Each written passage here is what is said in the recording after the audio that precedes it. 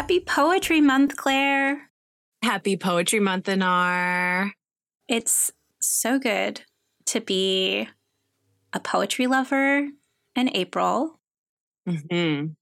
We know that this episode might find you towards the tail end of the month, but we've had a really thrilling month celebrating poetry. Here in Austin, there's been an abundance of readings. We celebrated the launch of Gemini Gospel, our latest chapbook by Bianca Alyssa Perez, and had a little bash here in our office space. Kind of a big bash. Yeah, it was a great turnout. There's a massive cake. And in preparation for this episode, I think we've both been devouring quite a bit of poetry. Yes, simply because we're both so indecisive. And I did give us a loose prompt. So today we each had to bring something old and something new to share for Poetry Month. And that was, I thought, a really simple idea. And it turned out to be sort of complex, or at least complex in terms of making those choices. But the upside of that is, yes, I read a ton of poetry in and out of my wheelhouse in order to make those decisions. And it was a lot of fun. Yeah, fun's a good word for it. So last year, around this time, we launched the What the Hell is Poetry series because, you know, we've talked about how you read so much poetry that you just begin to question everything. And you kind of go back to the beginnings. So, Claire, this prompt, this very open prompt, like threw me all the way back to the original canon of poetry. Thinking about how poetry was once just a solely oral medium, storytelling, unwritten. And then, you know, you hear like the Epic of Gilgamesh was one of the earliest, if not the earliest, quote unquote, epic poem, you know, and then it really broke my brain. You gave me too broad of a prompt. But it's so good. And, you know, I always refer to myself kind of as a feral poetry person, in that my schooling didn't ever put a great emphasis on poetry that personally interested me. I've grown to be really passionate about international literature, but a lot of my learning is extremely contemporary compared to ancient poetry. Yeah. So I don't kick it as far back as you do, because you do have some old poetry. But yeah, I'll be exploring two poets today that I hadn't encountered yet and really enjoyed. That's amazing. Yeah, I definitely didn't read a ton of ancient poetry until I was asked to for a class, but I've always really loved it. And I do think that we talked about this last year with our beloved late friend, Joe. I do think that some of my love for poetry originated from the Bible. Yeah, because it was like language that was resonant and song-like and didn't have sometimes the most obvious meaning. And that was seductive and mysterious and interesting to me. And it was full of spirit. I think I felt that way when I read the Epic of Gilgamesh and other ancient poems as well, that some of the inaccessibility combined with the lovely, like, musical structure of the language just makes it feel so much more resonant and meaningful and like a cave you kind of need to explore, not just someone spitting meaning and ideas in your face like some of our contemporary poets do, which is also great. It's just a different kind of connection, I think, to what we love about poetry. So yeah, I'm into it, but it takes a lot of work, you know, like it's not giving you sometimes the most surface level accessibility. Yeah, I like that. I do think that there's also something to be said about reading non-contemporary poetry with others, with a group, with people who have a passion for it. So it is one of those things where it's like, I would just love to experience poetry through a classroom because, yeah, sometimes you lose. I think we all have a little bit of history that we're missing, and yeah, academics will guide you through. No one's read all the poetry. You know, you're not alone. It's not like, a cohesive poetry education even exists. I think we're all just piecing it together. But I want to read all the poetry. That's what this month is a great reminder of, and it doesn't end this month. We say this every year, but this month does push us to really, really investigate what's going on or what has happened or where poetry came from or what makes something a poem. Anyway, you broke my brain. Thank you. You're welcome. I love this idea of something old, something new. It's sing-songy. It's almost like a children's rhyme or something. It feels so lighthearted. And yet, to me, the idea is that there's going to be such obvious relationships between ancient poetry and the most ancient poetry and the most contemporary poetry. Is going to have a kinship, and there's something in poetry which we can't define, which carries it through time. And I think you and I are both going to definitely put definitions to the reasons we chose our old and new poems side by side, because they do have specific common themes or ideas. But I just love that there is nothing about ancient poetry that is so inaccessible or obscure that we can't relate to it now. And that's really incredible. And it's really incredible to see it continue to influence poets of today, even if they're not aware of it. Yeah, I totally agree. And, you should always know your history and your lineage and your peers, despite how far back or forward they might span. Yeah. I'm getting weird now. So I'll just go ahead and introduce my theme. Yeah. So I tried to start back in time, but what did the trick was reading a book of poetry that I had on my nightstand waiting for me, and then kind of thinking of certain themes that may have been written about in the past. And then I found a really incredible poem. So I'm ashamed to say I've never read Lord Byron before. Hey, you're not the only one. Come on. And I'm also ashamed to say that, he's pretty cool. Yeah, he's very metal. Yeah, which we learned last year reading Yeats, that these old school dudes are kind of rad. Yeah. And it almost pains me to be like, oh God, I'm missing out, which it's not a good feeling when you are as obsessed with language and poetry as we are. But so he wrote this poem in 1816 called Darkness. It's a bit of an epic poem. Language is really accessible, but it was what could be described as a year with multiple apocalyptic events. And it was a particularly dark year. So this poem is a portrait of what that experience may have been like, but also a warning for future humanity. Wow. How resonant is that now? Anar, would you tell us about these apocalyptic events from 1816? What I've been able to find is just that it says that there's been multiple apocalyptic events, but in the year of 1816, there was the eruption of Mount Tambora, Mm. which then cast sulfur into the atmosphere, made it really dark.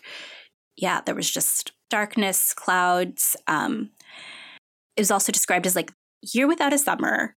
The eruption of Mount Tambora released sulfur into the atmosphere, reduced global temperatures.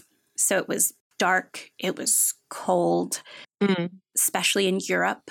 And so, you add those elements, people are questioning their faith in God. Mm-hmm.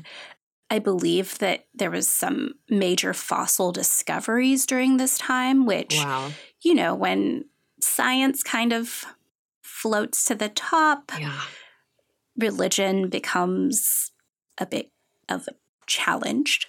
So we've got all these like kind of a hysteria and an awareness of humans' limited opportunities on Earth. I'm sure that nature was doing funky things. We've seen in the last few months here in the States, like what environmental damage can do to our local animals, the rivers, the lakes. So I think that among this hysteria, we've got this poem, Darkness, that paints a really dark portrait of what a dystopian or apocalyptic landscape could look like. Yeah. Wow, that's so hardcore. I think it's been a long time since a volcano has erupted anywhere in the world that has caused such lingering atmospheric disturbances. But I read this in Heaven's Breath, that NYRB collection of essays about wind, that the volcanic ash and the particles that are left in the atmosphere, it disperses across the globe and it lasts for a long time. So if it was a major eruption, it makes sense that it would cause this sort of apocalyptic darkness. That would be so scary. Can you imagine? Especially if it's long term. So, here in Austin, we do experience sandstorms, and we'll have about a week here in Austin where the sunsets are very beautiful, but you really shouldn't be outside for much more time than you need. It happens about once a year. But that only lasts a week. I imagine maybe a year-long event would make people very nervous. Yeah. Especially, way before the information age where you don't know exactly what's going on. No one knows exactly what's going on. So yeah, if you didn't know, I would feel apocalyptic. So it's totally understandable. I'm really excited to hear this poem though. Okay. All right. Darkness. I had a dream which was not all a dream. The bright sun was extinguished, and the stars did wander darkling in the eternal space, rayless and pathless, and the icy earth swung blind and blackening in the moonless air. Morn came and went, and came and brought no day, and men forgot their passions in the dread of this their desolation.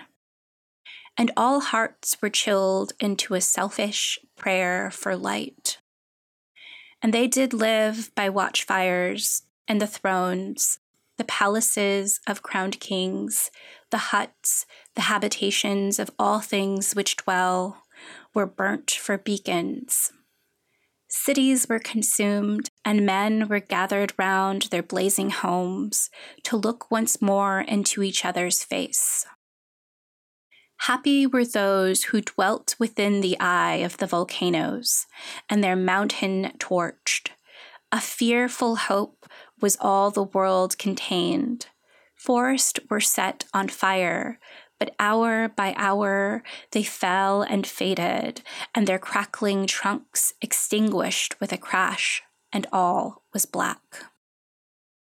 The brows of men, by the despairing light, wore an unearthly aspect, as by fits the flashes fell upon them. Some lay down and hid their eyes and wept, And some did rest their chins upon their clenched hands and smiled, and others hurried to and fro and fed their funeral piles with fuel, and looked up with mad disquietude on the dull sky, the pall of a past world, and then again with curses cast them down upon the dust, and gnashed their teeth and howled. The wild birds shrieked, and terrified did flutter on the ground, and flap their useless wings. The wildest brutes came tame and tremulous, and vipers crawled and twinned themselves among the multitude, hissing but stingless. They were slain for food. And war, which for a moment was no more, did glut himself again. A meal was brought with blood, and each sate sullen apart, gorging himself in gloom. No love was left. All earth was but one thought, and that was death, immediate and inglorious, and the pang of famine fed upon all entrails. Men died, and their bones were tombless as their flesh. The meager by meager were devoured.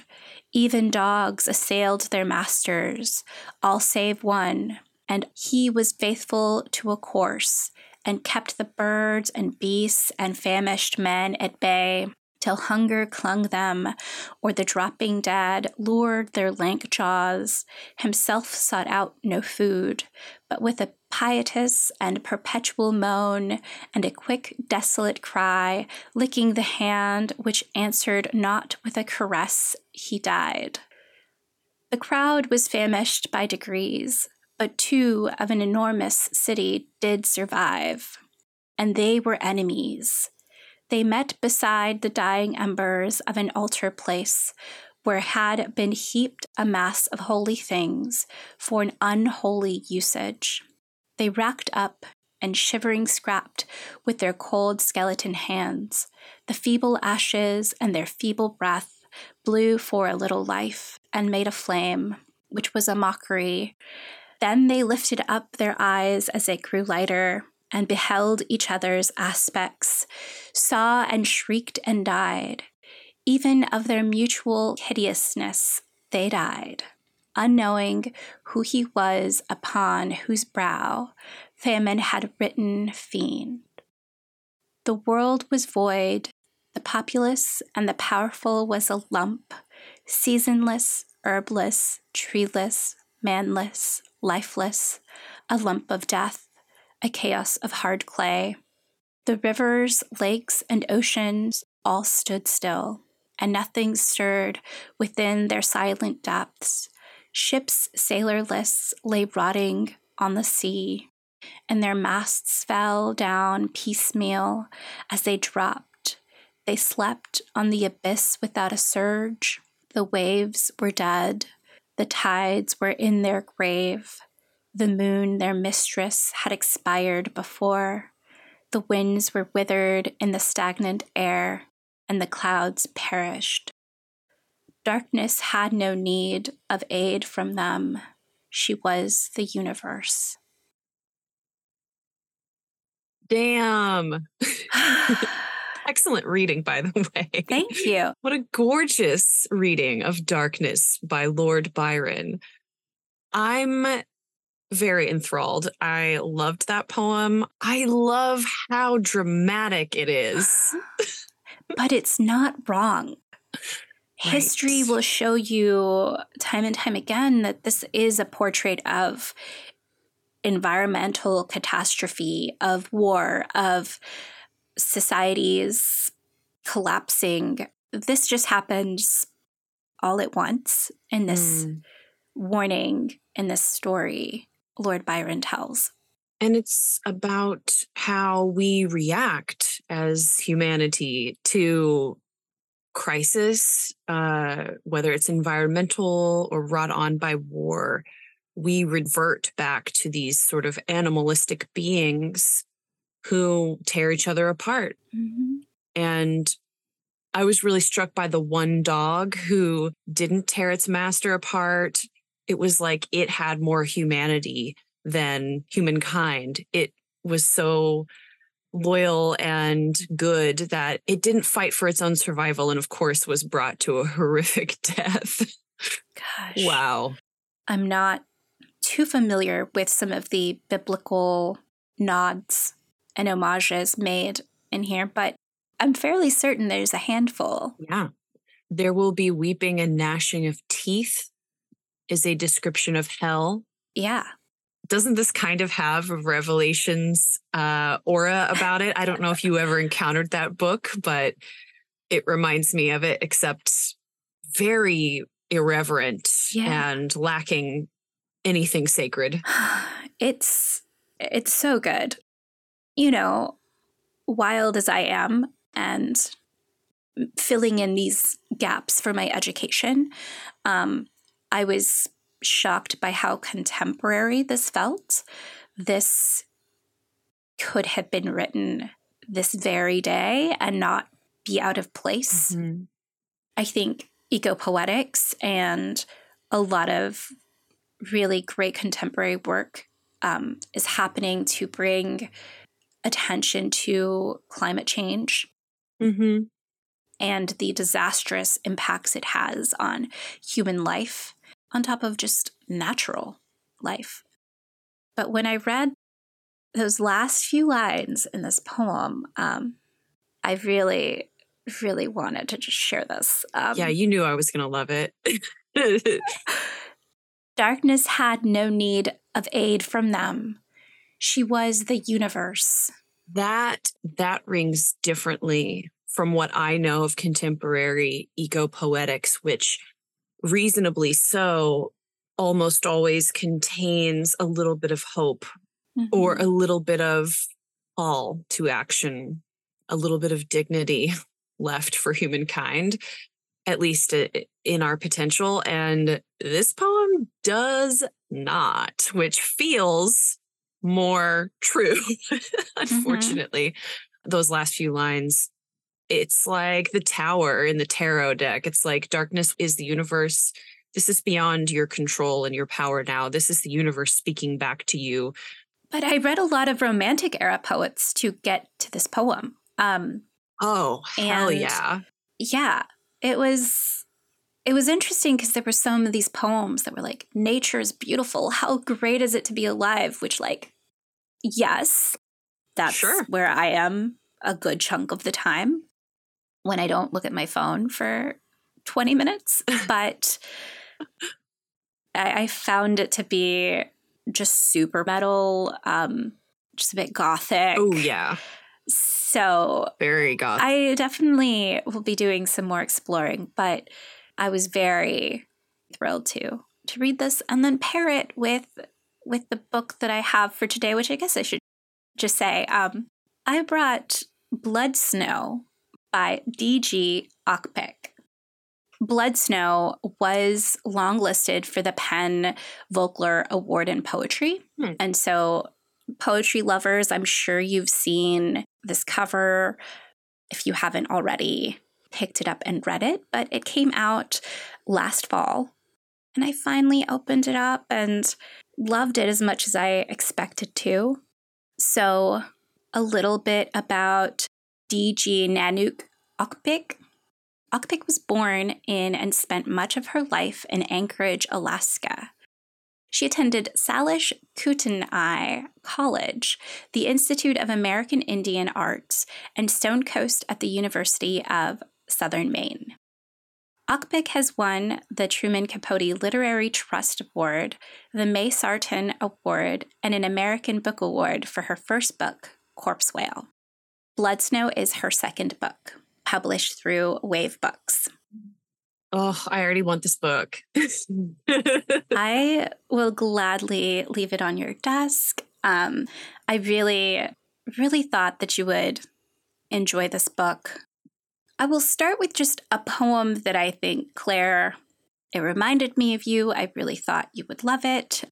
It reminded me of our favorite modernist / surrealist poet, Chika Sagawa. This one's really brief. Light years of humans. Absence, presence may be away. Humans and deep verse. A mockingbird tangled inside a body. That is a wonderful last line. It's really beautiful. Yeah. But something that this collection does really well, it's described as being kind of eco-poetics, but we do have these poems that are experiencing nature, and there's a lot of snow in here. Mm-hmm. But they're also painting a portrait of this kind of dystopian world that we're living in. Mm-hmm. There's environmental catastrophe in these beautiful poems that aren't, there's a sense of urgency, but there's also a sense of reality. And so Lord Byron was like, if this is our future, this is the way it's going to look. And in these poems, you're going to see some similarities, and that we're living alongside what we were warned. Yeah. Yeah. I love the subtlety of that poem and how humans in deep verse and the mockingbird tangled inside of a body. And I guess the duality of absence and presence in the first line are all sort of subtly suggesting this kind of entanglement that we have with a way of living that isn't quite right. It's really very few words and a lot to think about. Yeah. And these other poems are a little bit longer, but they're still sparse compared to Lord Byron. Okay. My first poem is Petrified Melt. I candle the liquid, myriad maze, pain rising, water levels. In salt, I measure my temperature and wind chill factor. Dust born from old glacial ice, snow melting, I with cupped hands to mouth and cupped to lips drink the salt sea. Dissolving ocean, I pray for more land, to mend my melee fused together by an abatement and weather. Tell me again what to say. Adoption, copper, coal, oil, oil, oil, natural gas. I collect the ability to heal the destruction. Extract, extract, extract. A whistling buoy, afloat, alone, in spring thaw.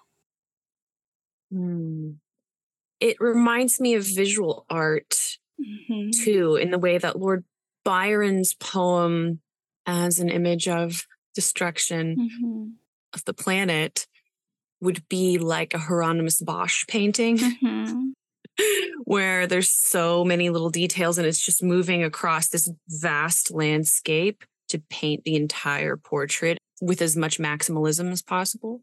And of course, these are minimalist. And so as these little splashes of images and thought across like a white landscape, it does, I think, provide more blank space for the mind to sort of ricochet between these images, which can also be scary. Blood Snow is the perfect title for this because, you have this white snow, and I do imagine like a blood splatter and not like completely like 100% just blood. Right. Yeah. Of course, it's blood snow isn't just red snow in our brains. It's snow with a splash of red. Yeah. So gross and so beautiful at the same time. Yeah. But I do appreciate that the Hieronymus Bosch. And then here we have almost a cleaner and stiller portrait. My second poem is Ice Age 2. It starts with a quote from Barry Lopez that reads, "Eskimo women who sat on driftwood logs, what they most dread." In the poem, "Sunken sod of whalebone, earth houses rising out of feathered sea water, children's children, aunties as mothers, rapidly fading, hauntingly, drooped faces dangling. Quickly now, see it now, as petals of wild roses and dewdrops root rot from nothing but lakes of methane gas." It's interesting too how these poems, of course, in our old and new mashup, these poems have a different language for the scientific element of what is happening. Mm-hmm. And I don't actually think it's that Byron's poem didn't have scientific language in it. He's referencing the way the moon affects the tides and perhaps even this idea of survival of the fittest in nature. But yeah, DG's poems are referencing a whole other world of language that we now have for the dread that we can feel surrounding things like methane gas. It's really haunting. This isn't and I'm just touching the surface. I picked poems that really would complement darkness. But this is such an incredible collection, and I will definitely be leaving it on your desk, Claire. But if you don't already have it, go out in the world, support your local bookstore. Claire, I know I've taken up so much time already, and I'm just so desperate to hear what you've brought for us. So whenever you're ready. Yeah, I think I'm ready. Okay. So I'm going to talk about an image that kind of anchors these two poets, and there are certainly more across time. And that is the image of the cicada. And if you read a lot of poetry, I feel like you've come across poems about cicadas or poems that feature a reference to a cicada in them. And that can be poetry from any era, which is perhaps something obvious to a poetic scholar. But for me, it was a recent realization that I thought was really incredible. For my something old, have been reading Stone Garland, which is a collection of 6 poets from the Greek lyric tradition. It's an anthology edited by Dan Beachy Quick, who I learned from reading this is a genius and talks about poetry in really mesmerizing ways. And I just love this very specific selection of Greek poets who I hadn't read before. And the translations are absolutely gorgeous. This is from the Seed Bank series through Milkweed Editions. So I definitely recommend it. It's a very slender anthology, very, very approachable if you want to get into some Greek poets. But yeah, ancient Greece, I thought, would be an interesting place to start with something old. Okay, so apparently the Greeks loved cicadas. It's an image that recurs through a lot of poets' work. It's not just specific to ancient Greece. I learned, of course, that ancient Chinese poets as well were known for loving the cicada and the meaning to be found in it. And it's interesting that this is an insect that goes beneath the ground, and certain species live there alive, but in dormancy for up to 17 years. Some species, it's only a couple years. Some species, it's like 8 or 10, but up to 17 years alive beneath the ground. And then they emerge in swarms. So, of course, it makes sense that this would be really mesmerizing for poets around the idea of resurrection. Like anything else that's buried in the ground for 17 years is dead. And then this bursting forth swarm of life is really pretty magical. I still can't believe that that's a real thing. And it has been since ancient times. Gosh. Really, really trippy, right? Yeah. I'm sure this paints my ignorance, but I don't know why. I just felt like cicadas were a very southern thing in the States. Hmm. If you watch a film that takes place in, Texas or Louisiana or, just the Southern American states, the sound of cicadas is always part of the sound design. Mm-hmm. So never did I imagine cicadas would be in different hemispheres and regions and all over the earth. Yeah. Yeah. There's different, of course, a lot of different species, and they're a totally ancient insect that's been around, like I said, for seems like most of our existence, if not all of it. But yeah, you bring up sound, which is also, I think, another key element to why, of all beautiful and amazing and weird insects in the world, why poets seem to really love to write about cicadas. And I do feel like, specifically for ancient Greek poets, where the lyric poetry tradition started, the idea of poetry as song is what it's all about. That's how the lyric poetry tradition started. All poems were accompanied by song and written to be accompanied by the lyre. So cicadas make this really hypnotizing sound. You grew up with them. I also grew up with them, but they weren't in Missouri. They weren't around every summer. We have the 13-year cicadas. And so I remember the first time I saw them, it just really freaked me out because I had never seen them before. It was really incredible and scary, also kind of apocalyptic, but They're very ugly. I mean, if you don't like insects, I suppose so. They're so big. Yeah, they're really docile. They're not aggressive. And our main interaction with them is hearing their song just Mhm. ringing through the trees, especially these big swarms that emerge from the earth. It's like all of this buzzing and singing happening all at once. And of course, that is the sound of males attracting females, at least in part. And so, along with the idea of death and rebirth and transformation, there's this idea of love in the cicadas, and their entire life cycle above ground is spent singing to attract love. So how could a poet not be enamored by that? Yeah.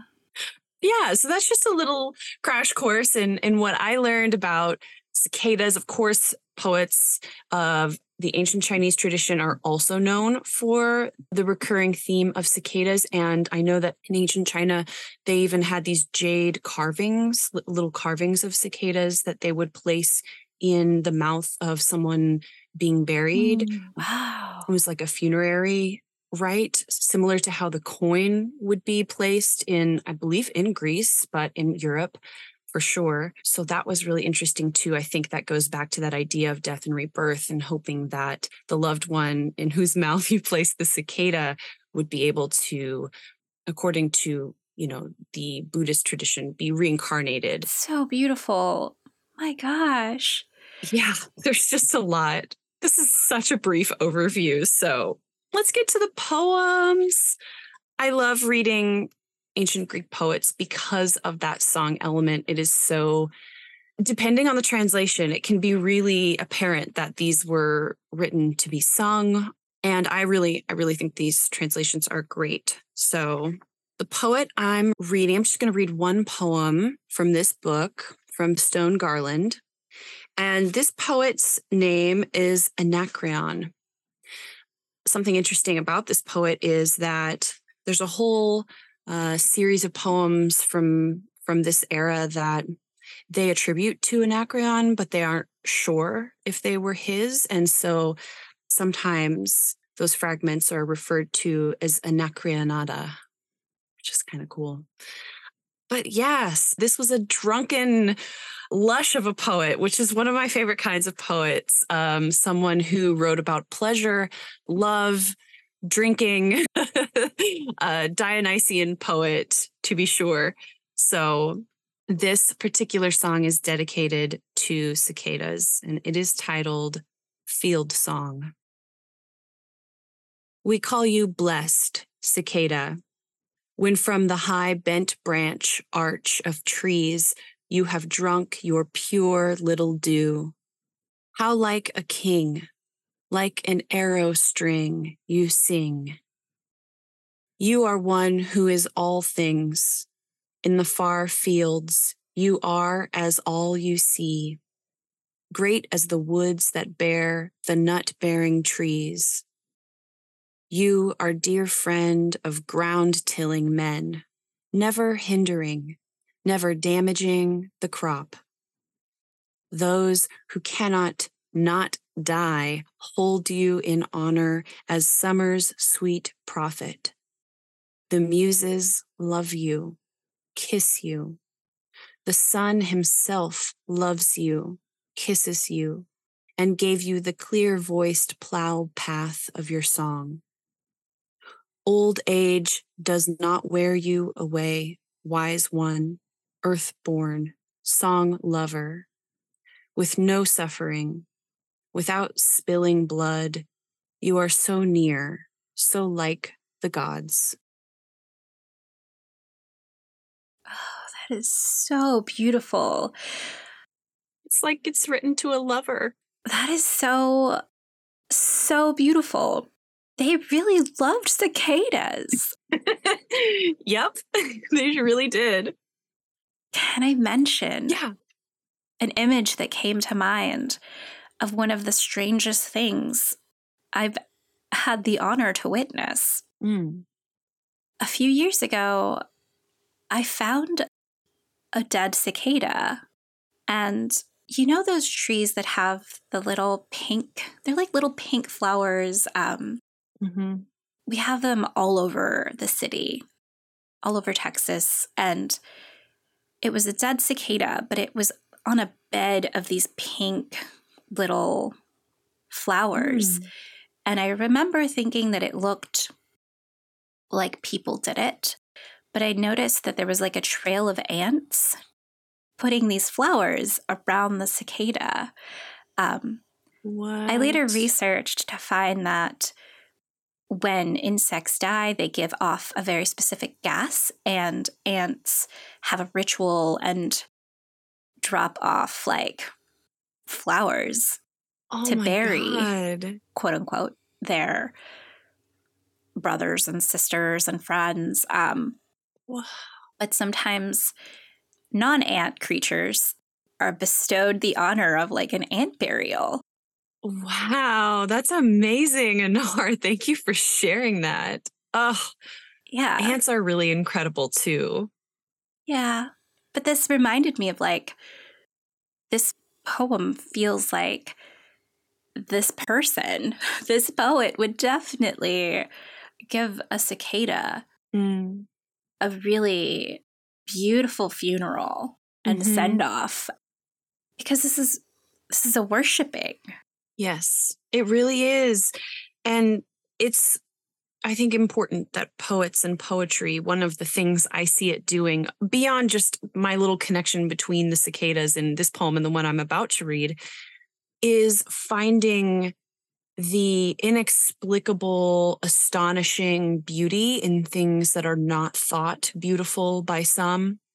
I don't think that insects had the same stigma back then that they have now in this culture, but regardless, poets of any era are finding deep meaning in things that are ugly or strange or terrifying. Even the darkness of your poem of Lord Byron, that was such a lush, gorgeous poem. And it was all about the end of humanity and the earth as we know it. So yeah, I know that beauty is not the only purpose of poetry. So it goes beyond beauty. I think it's depth of meaning and just sheer wonder. I want to share one more little ancient piece that goes along kind of with this poem. Please do. Which, by the way, I love this poem. Could reread and just read it again, but I did find out that the earliest reference to the cicada in literature, as far as we know, is supposedly from the Iliad, fame upon fame. And when Helen is heartbroken and remembering her former husband and life, she approaches the tower. And in the Iliad, it describes the old men who speak to her, who are up in the tower. And I'm going to read this little short passage. They sat there on the tower, these Trojan elders, like cicadas, perched up on a forest branch, chirping soft, delicate sounds. Seeing Helen approach the tower, they commented softly to each other. Their words had wings. Their words had wings. Mm-hmm. I like the delicate chirping, imagining a group of men and talking about whatever men talk about. Ew. Ew, but elders. These are elders. Yeah. This is what we know to be the first appearance of the cicada in literature, but it's such a beautiful entrance, right? And their words had wings, really connecting the cicada to the idea of song and words. So it feels so much like poetry is being alluded to in that little phrase. Yeah. Claire, you did your research. I did a little bit of research. The oldest mention of cicadas. Wow. Man. But summer's sweet prophet, earthborn song lover, like a king, like an arrow string you sing. I mean, to be loved. Yeah. The way the cicada is loved by the ancient Greek poets is the dream. Yeah. It's all anybody wants. Okay, so you took us so far back that we must be born again. Yeah, I didn't really mention when it was from. I just keep saying ancient Greece, but just for the sake of clarity, I'll say that the life of this poet, Anacreon, is supposedly BCE 570 to 485. Oh boy. So you know when the numbers go from a larger number to a smaller number, we're talking about a really long time ago. So fast forward, if you will. This is my mashup. BCE 570-ish to 2021. I want to read another poem. I know I've read from this poet before, but I just love the work of Shenyang Fang, a Chinese poet who lives in the United States now. And Shenyang's book came out with Copper Canyon in 2021. It's called Burying the Mountain. And while he is a young poet and he is writing in English, living in our time, he has such a deep connection to poets of a lot of different eras and ancient Chinese poetry. I read in an interview with him that his grandfather taught him to memorize and recite lines of the ancient Chinese poets, even before he knew what any of it meant. And so he had that kind of in his DNA, which is really beautiful. Should we all have been so blessed? But wow. This poem is titled Serenade Behind a Floating Stage. My friend called and said that sex saved him. He made me listen to streets in the Philippines waking up in rain, pains, and trees, repeating a low note of sea. Chorister, cage, a choir captures the cadenza of falling cardamoms, then a quartz of quietude. So eventually it was the cue. Queer, he said, the parched skin of the quarry man, whom he loved briefly for an afternoon. For so long we've mistaken the cue for sea. Weeping, he then recited a passage of the Surangama Sutra, an odd phonetic transcription from the Tang Dynasty. The power, he insisted, is in the sonnets, not in its meaning, its attachment. This persistent, desperate, loud howl of August is but the insect's thirst for mating and survival. The naked nearness of a swimming pool pulses in blue, so artificial it seems real. Wrongness. For years, my life depends on a false letter, And as consequence, instead of the quiet, a cry drills in the carnage of my heart. Had I chosen the path of Q, its hidden you might have entered me with a silence to which my heart would yield as the hollow inside an oboe. The cicadas continue practicing deft mastery of invisibility. I join their quartet.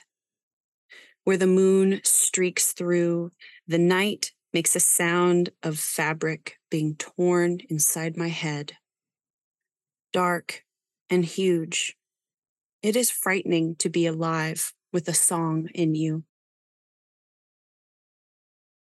Wow. I know. I was like, am I going to read from Shen Ying's book again on the podcast? And then I was like, yes. Easy yes. Wow.